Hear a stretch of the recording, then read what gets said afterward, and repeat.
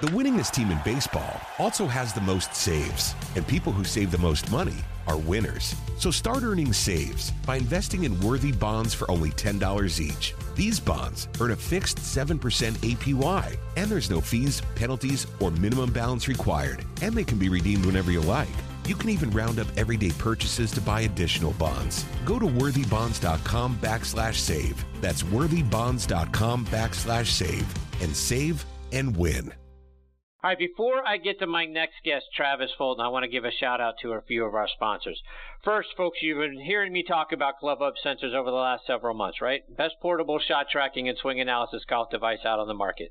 Other shot trackers are out there telling you what happened. Club Hub's going to tell you what happened and why. So take the progress that you make over on the practice tee directly to your rounds with the only device of its kind that can go on the course with you. Again, I have Club Hub sensors on all of my clubs. They screw right into the tops of your grips. And I can tell you, since I put the Club Hub sensors on my clubs, I've learned more about my swing and all the data surrounding it than I've learned over the 40 years I've been playing golf. Because not only do you get GPS distances to the hazards and to the green, but after your round, you can go back and you can look at the images and the layout of every hole in the course that you just played and see exactly where and how far you hit every shot. Another GPS tool on the market captures that and lets you go back and review your round the way the Club Hub app does. It's available for Androids or iPhones, and the app keeps track of your swing speed, again, of every club in your bag, your tempo, your angle of attack, plus you get a 3D view of your swing as well. And again, no other rangefinder can do all of that for you. Go over to clubhubgolf.com and order your set of Club Hub sensors today and enter the coupon code NEXT to get 10% off on all products at checkout. Again, clubhubgolf.com, enter the coupon code NEXT, and you're going to get the best GPS swing analysis tool on the market for a great low price, and you're going to see your game in a whole new way. And folks, I've got to tell you how excited I am about a new weapon I have in my golf bag. For the last few weeks, I've got the new M4 driver from TaylorMade. And now, if you haven't tried the new twist face technology, you're missing out. I don't know about you, but I don't hit it in the center of the face every swing, right? Every time. After studying hundreds of thousands of swings from pros and amateurs like us, TaylorMade designed their new drivers to help protect our miss hits, right? And give us straighter distance. So whether your miss is on the low heel or the high toe, Twist Face helps bring the ball back to center, keeping the distance that we want and finding the fairway more often. I'm hitting more fairways than I ever have, and the driver is also the choice of some pretty good golfers you might recognize, right? Twist Face is played by Tiger Woods, Rory McIlroy, Dustin Johnson, Jason Day, John Rahm, and Justin Rose, to name a few, and they're dominating the top 10 on tour. So if you haven't tried Twist Face, go hit it and get fit. It's in the new M3 and M4 drivers only from TaylorMade. And folks, this segment of the show is sponsored by our good friends over at the PGA Tour Superstore. This segment of the show is brought to you by the PGA Tour Superstore. See why golfers everywhere are proud to call PGA Tour Superstore their golf pro shop. Visit them online at PGATourSuperstore.com. Now back to Chris and more of the show. All right, and now back with me on the French Lick Resort guest line is one of the top instructors in our game, and that's Travis Fulton. Let me remind you about Travis's background. He was raised in Kellogg, Idaho. He played 3 years of college golf at Lewis and Clark State College, which is an NAIA school up in Lewiston, Idaho. He won the Pacific Northwest Athletic Conference Championship his junior year at Bryden Canyon Golf Course, firing a final round 66 to win by a stroke. There, he also holds the course record of 61. Travis is now the lead instructor at Pablo Creek Golf Club and Jacksonville Golf and Country Club, as well as Victoria National in Evansville, Indiana. He's been a contributing writer to PGAtour.com and Golf Illustrated. He's been named a top 40 under 40 instructor by Golf Digest and best teacher in the state of Florida. He's a regular co-host on Golf Channel's Morning Drive. He's worked with pros like Fred Funk and Len Matisse out on tour, and I'm delighted he is back with me tonight here on Next on the Tee. Good evening, Travis. Thanks for coming back on the show. Hey, Chris. Always good to be back. Thanks for having me. So, Travis, before we get into, golf tips and some instructional things and opportunities for us to improve our game, I want to get your thoughts on the U.S. Open. I'm curious to get, what are you expecting? What do you think we're going to see coming up this week at Shinnecock Hills? Well, I think, first and foremost, I think we're gonna see, I think, a step back in the right direction for the USGA. At least I'm hoping on what the U.S. Open is and should be, all about, which is, a big ballpark, We're going to see a golf course that's going to be running and playing quick through the fairways, although they're going to get some rain. Tomorrow, I expect that they can still dry that out and get the ball bouncing.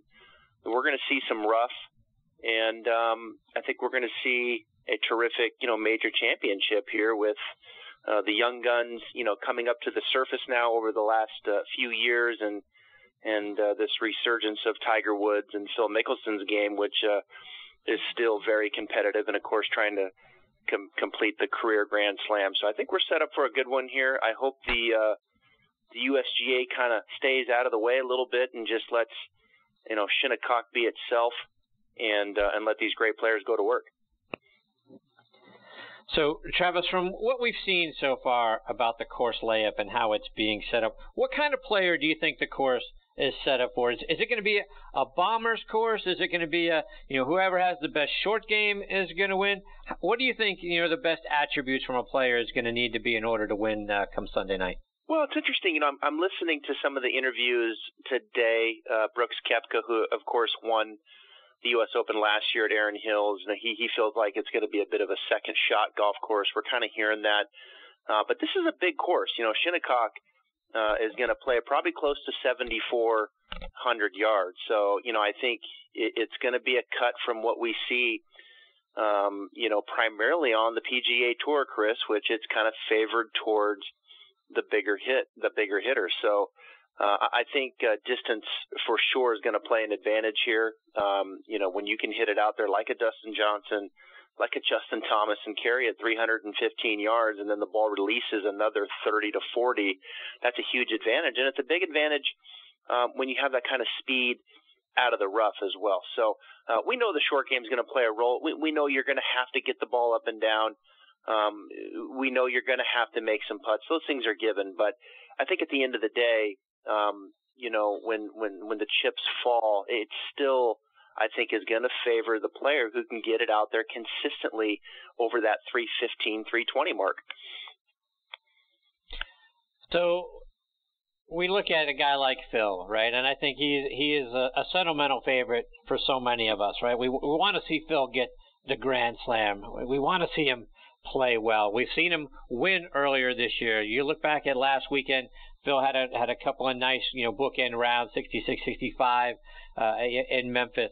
Can this be the year that he finally slays the dragon? Can he get a win this year, Travis, and complete the career Grand Slam? Well, I think you're not going to put it past him. I think the odds are against him. I mean, he's 47 years of age, so the odds are against him for sure. But Phil knows how to win, right? I mean, he's won 43 times. He's got a handful of major championships.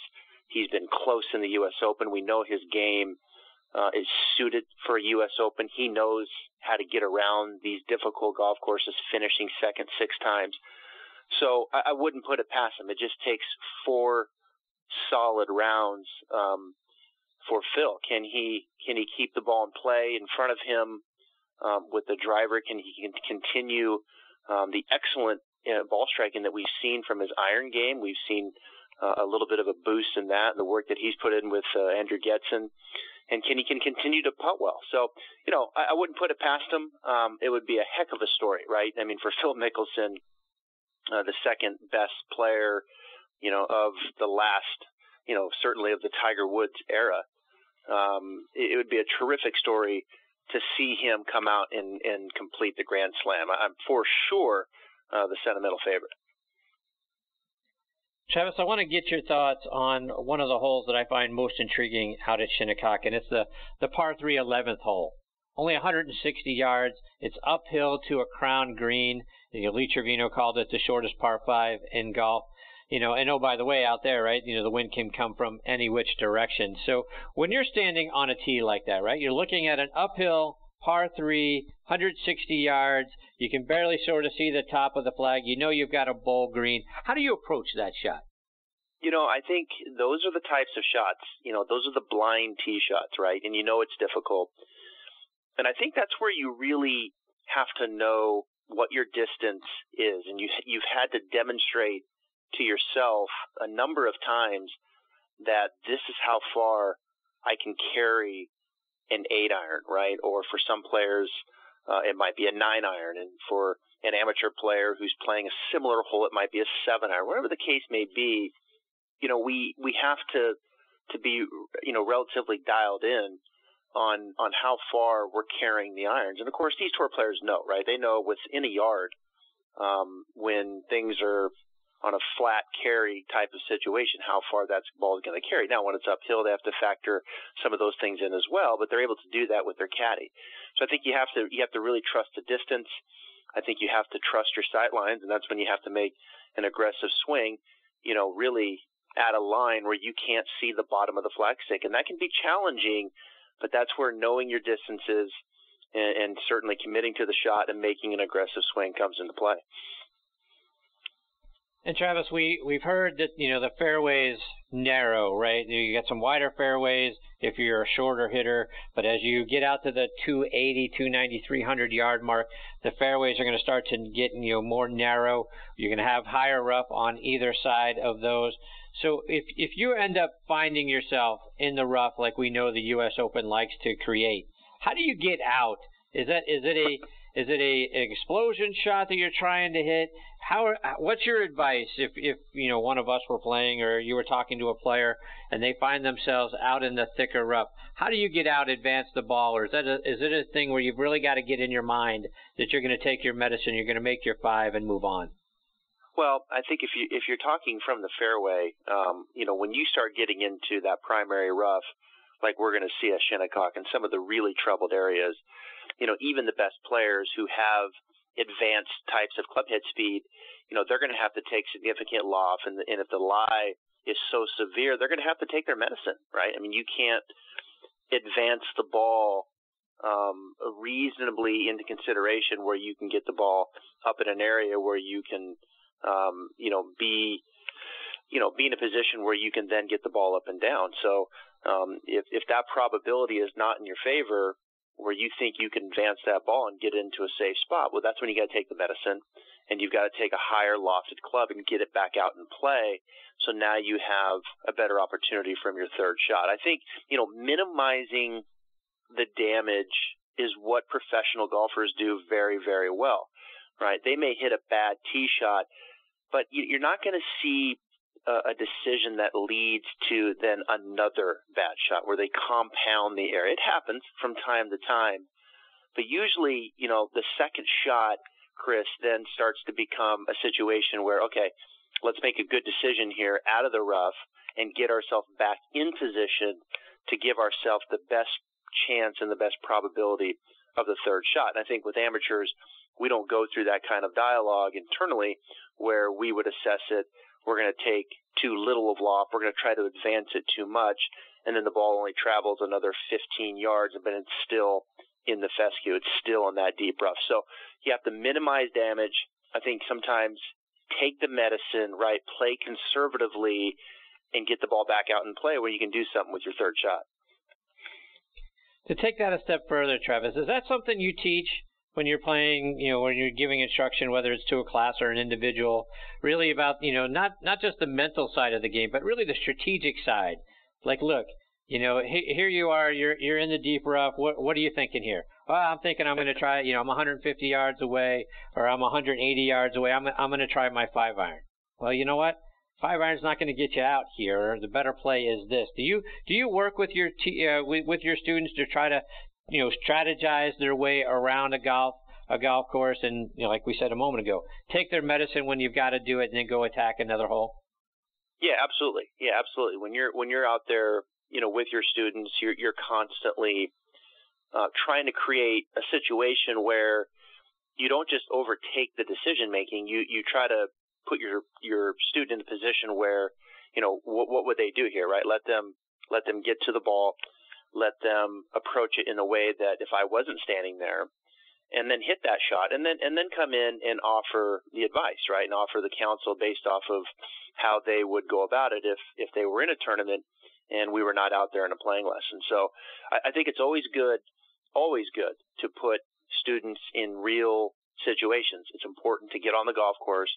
It's important to see what changes on the golf course versus the time that you're spending at the practice facility, not only from a technique standpoint, but what is happening from a decision-making standpoint, from a course management standpoint, and what kind of direction can you give that student based upon what you know about their skill sets, what shots they're capable of hitting to make the appropriate decisions, especially in situations like we're discussing, which is in the rough, because it's going to happen. No one hits every fairway. We're going to get the ball in the rough. There's courses that amateurs play that have severe rough. And I think it's important that you minimize the damage and get back out and play. Travis, you've posted some really nice thoughts about Bryson DeChambeau and his technique. I think you're a fan of guys that do it differently, unconventionally, and have success. And I was curious on your thoughts on Bryson's technique. Is the single club length in the way that he goes about hitting the ball, is that something we should consider?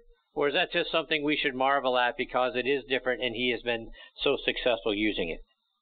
Well, I marvel at it. I think, especially in today's age, Chris, it's easy to, really be affected by, what other people are thinking in today's social media world. And, I think Bryson is very confident in himself and in what he's doing. And he's been like that since, he was in college. When he won the NCAA, I think people took him seriously then, but I don't think they really put him in a position where he was going to be as successful as he has been on the PGA Tour. And I've been big on him since he's come out. I've always liked his game. I think he is sneaky long off the tee. I think he's an excellent iron player.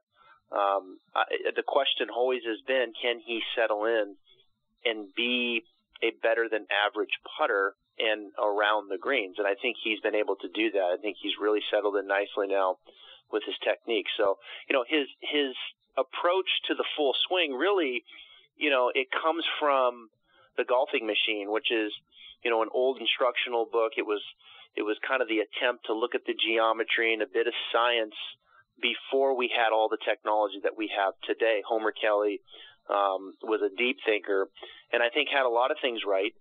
And, one of the things that he always talked about in his book was, setting up in what was called an impact fixed position, which really means that you kind of unhinge that lead wrist. When you look at Bryson, he takes that lead wrist, he unhinges it a little bit, and then almost like he was putting, and then he takes that right forearm and he lines the forearm up on the same angle of the shaft. And to do that, you've got to stand fairly upright, almost a bit like Mo Norman, who was also, motivated by some of the teachings of the Golfing Machine. So the impact fixed position, unhinging that lead wrist, lining up the right forearm, standing the shaft a little more upright, really allows that shaft to return on that same exact angle. You can imagine if you sit the shaft very low, and then come into impact, that shaft would raise, right? We see the shaft raise at impact. Well, impact fix, it takes that raise of the shaft out, or the rise of the shaft out, and it really, in some regards, you can kind of argue, simplifies some of the movements that are happening through impact. The club face stays, very square to the arc, and he's mastered it. And he's taken it, I think, to a bit of an extreme with the single shaft in the irons and really matching that up. And he's proven it to work. And I have a lot of respect for people who, really believe in what they're doing, and they really put it out there, and he's done it at a very high level. The winning the Memorial is a big win, and I would not put it past him to be right up there on the leaderboard here at the U.S. Open come Sunday. One of the other guys that we've grown accustomed to seeing at the tops of leaderboards in majors is Jordan Spieth, and he's been kind of quiet this year so far, Travis, outside of the Sunday run at the Masters. And I think it's been mostly due to his putting. Is a place like Shinnecock or a place like a major, is that a place where you can kind of pull it back together? Can you get yourself right at a major, or is that not the place that you would expect to see a guy who's been struggling with whatever aspect of a game, whether it's Jordan with his putter or something else, to be able to get it back together and get themselves back on a leaderboard? I would think not. I would think that this is probably not the venue to look as a stepping stone to get, your putting back in track. I mean, this is something that Jordan's been through before in his career, you know, and struggling with putting, maybe not quite, you know, to this level when it's your job as a professional out on the PGA Tour, considering the expectations that he has. You know, obviously a very successful champion already now with 3 major championships. You know, this has been a big fall. You know, you're talking about a player who was one of the best putters on tour, certainly probably the best from mid-range putting. I mean, it was incredible the run that he was on, you know, from 10 to 15 feet. And now you're seeing someone statistically that is at the bottom of the PGA Tour. I mean, he is in that 200 number range now, which is the bottom of the PGA Tour strokes gained from putting. So this is a big fall. And, you know, his confidence has definitely taken a hit. It really hasn't gotten any better. I'm always one for patience and kind of ride things out. But I really do think now we're in a situation with Jordan Spieth where I think post-U.S. Open, you know, this start and another, if we don't see some, you know, improvement here in Jordan Spieth, I think we're going to see some changes. And I think he's going to have to kind of rock the boat a little bit mentally from a technique standpoint to really kind of create a new chapter, a new beginning that he can kind of build off of, because this has been a major, major fall statistically for putting in Jordan Spieth. And to that end, Travis, have you seen somebody go through that big of a fall from where they were? And when that happens, where does it fall apart? How do you go from, to your point, one of the guys that, you know, I think we would go back to 2015, 2016, even winning the Open Championship last year. I think we'd all say from 15 feet, this guy's money almost every time. And now, even from a couple of feet, you're sort of worried about if he's going to make a 2-footer. How do you fall that far?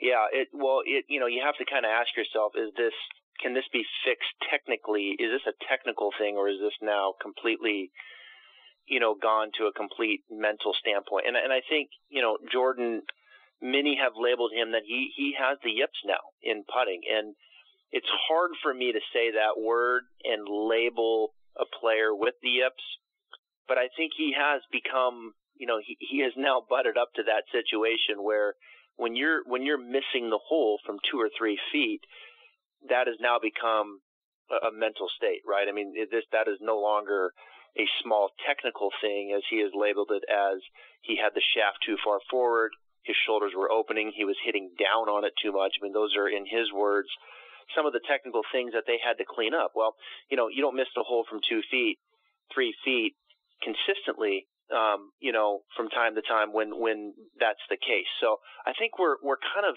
past the technical small adjustment standpoint, and we're really now, we have to blow it up and do something completely different, as we've seen from players. And the name that comes to mind for me, Chris, is Justin Rose. I mean, you know, this is a guy now that really was, you know, statistically, as I recall, in the 120th, 130th mark, you know, the bottom third of the PGA Tour in putting. We always have known he's a great ball striker, but now Justin Rose, over the last 5 or 6 months, statistically, is in the top 20. You know, so he has now become one of the better putters on the PGA Tour. So we've seen players, you know, kind of teach themselves how to putt. Now, can he sustain that? Well, we'll have to see, right? He wasn't born a great putter.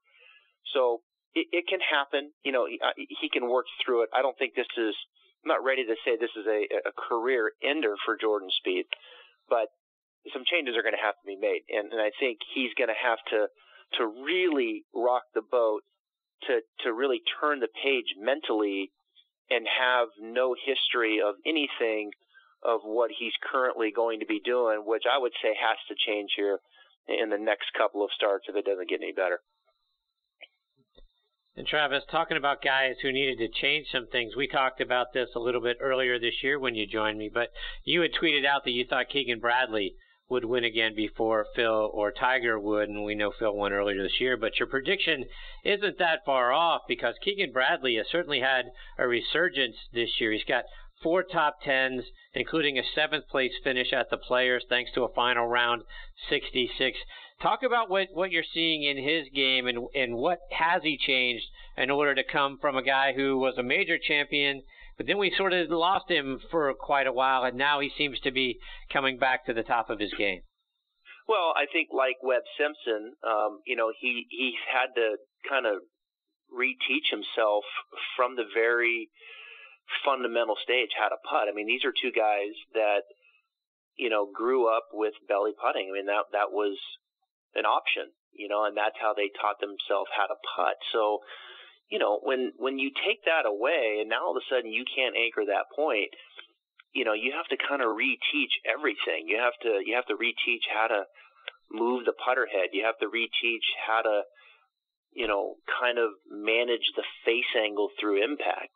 And because the release isn't going to be the way that he knew it when it was belly putting. So there's just so many little things that I think he had to kind of reteach himself. And I can only imagine what kind of mental grind that had to be, right? Because Keegan Bradley is one of the better ball strikers on the PGA Tour. I mean, this is a guy that can hit the golf ball long and straight. When we talk about taking advantage of length off the tee, if Keegan Bradley was a consistent, top third putter on the PGA Tour, he would be winning a couple times a year. We would be talking about him a lot. So I've seen some confidence resurface with Keegan, statistically slowly getting better. You can see it in his step. You can see it in the way that he's playing the game, that things are moving in the right direction. And I expect him to get into the winner's circle. Webb Simpson, going back to your previous question, Webb is another player statistically that has gotten better, with the flat stick, and he's had to reteach himself. So, it's been cool to see some of these stories that are not discussed a lot in the main, in the mainstream media, but, these are guys that are grinding, and trying to, get that one club that's kind of holding them back, which is the putter with Keegan Bradley. And if he can continue to go where he's going and continue to build on the success that he's having, he's going to win again on the PGA Tour. I have no question about it. Travis, just a couple of quick ones before we let you go, and I need to get a tip from you, a playing lesson that can help all of us, and I'm going to be selfish here because it's a shot that I know that I struggle with. So 30, 40 yards off the green, right? You got a sand trap in front of the green, maybe a pond in front of the green. It's just a sand, whether it's a sand wedge or it's a lob wedge to get it over. But more times than not, we either chunk it into the water or into the bunker, or we scull it across the green. How do we hit a better, more consistent shot, just getting over whatever that obstacle is between us and the green, and give ourselves an opportunity, whether it's for par or birdie? Yeah, that's a really good question, and an area of the game that when you teach someone to get better at this part, you oftentimes have a student for life, because this is the gray area, right? It's not that little bump and run, and it's not the full pitch shot from 80 yards. It's that little half shot, a shot that I learned a lot from Todd Soanes, one of the top 50 teachers in the game. He called it a toss shot, T-O-S-S, and I thought he had a really clever way of describing it. If you were to toss a ball, you can imagine your right hand and you had a golf ball in your hand, you would just swing your arm back, fold your elbow, and then from there you would turn and toss the ball underhand. What you wouldn't do is you wouldn't turn going back, right? If I was going to toss it, I wouldn't turn my shoulders and hips back. Now, if I was going to throw it, I would, right? I would turn my shoulders and hips, probably lift my lead foot up, take a step, and then I would throw it, and I'd have a lot more velocity. But if I was to toss it, I would just swing my arms back, hinge my elbow and wrist, and then turn my chest and throw it underhand. And I think that's how you got to approach those 30-yard shots. Set the face maybe a little open, set the shaft slightly forward. Don't get too crazy with forward shaft lean. Get your sternum, your top button over the ball, and then toss it. Swing your arms, hinge your wrist. Don't load up. Don't wind up per se. Just arm swing with the hinge, and then turn your chest through. And I think that countered with the setup characteristics. The club head can fall. It'll bump the ground. It'll shallow out. And as long as you're turning your chest through, you should see this nice medium range type of shot that has some spin on it. Travis, let our listeners know, because you do your own show, The Stripe Show, which airs on Facebook Live, and you're doing it also with the 18 Birdies app. Talk about your show. Yeah. Thank you for that. It's a brand new show. We just launched our 14th episode. Every Tuesday, the new one posts on 18 Birdies Facebook Live, and then also it posts in the 18 Birdies app, which is a terrific app that has all kinds of cool tools to help you navigate the golf course. But yeah, the Stripe Show, it's an instruction show. It's a little bit different. We shoot the show completely on the golf course. We've moved it around a little bit from time to time. I heard you talking about PGA Tour Superstores ahead of time. We actually did the show live from PGA Tour Superstore in Jacksonville, celebrating Women's Golf Day last week. So that was a lot of fun.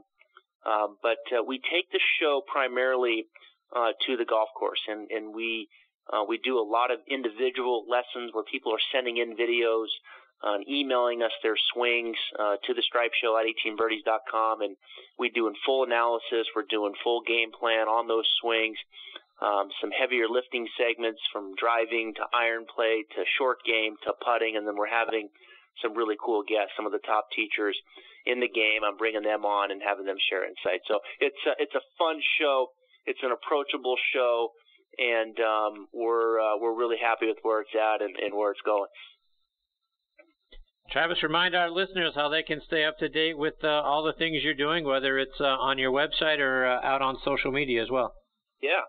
My website, TravisFultonGolf.com. Check it out. All kinds of stuff there, and then very active on Instagram at Travis Fulton Golf, and Twitter at Travis Fulton. Well, Travis, thank you so much for taking time out of your night to come back and be a part of the show. Always have so much fun when you're a part of this segment. Thank you for doing so, and I hope you'll come back and do it again real soon. Anytime, Chris. Enjoy the show. Thank you. All right. Take care, Travis. All the best to you and your family. That is Travis Fulton. Again, TravisFultonGolf.com and his show. It's The Stripe Show. You can find it on Facebook Live, and there are links to it on his website as well. And, the opportunity to spend some time with Travis, getting his insights for what's going on, out on tour, but also getting a great nugget like that on a tip is priceless. So hopefully we get the opportunity to have Travis back on the show again real soon. The winningest team in baseball also has the most saves, and people who save the most money are winners. So start earning saves by investing in worthy bonds for only $10 each. These bonds earn a fixed 7% APY, and there's no fees, penalties, or minimum balance required, and they can be redeemed whenever you like. You can even round up everyday purchases to buy additional bonds. Go to worthybonds.com/save. That's worthybonds.com/save, and save and win.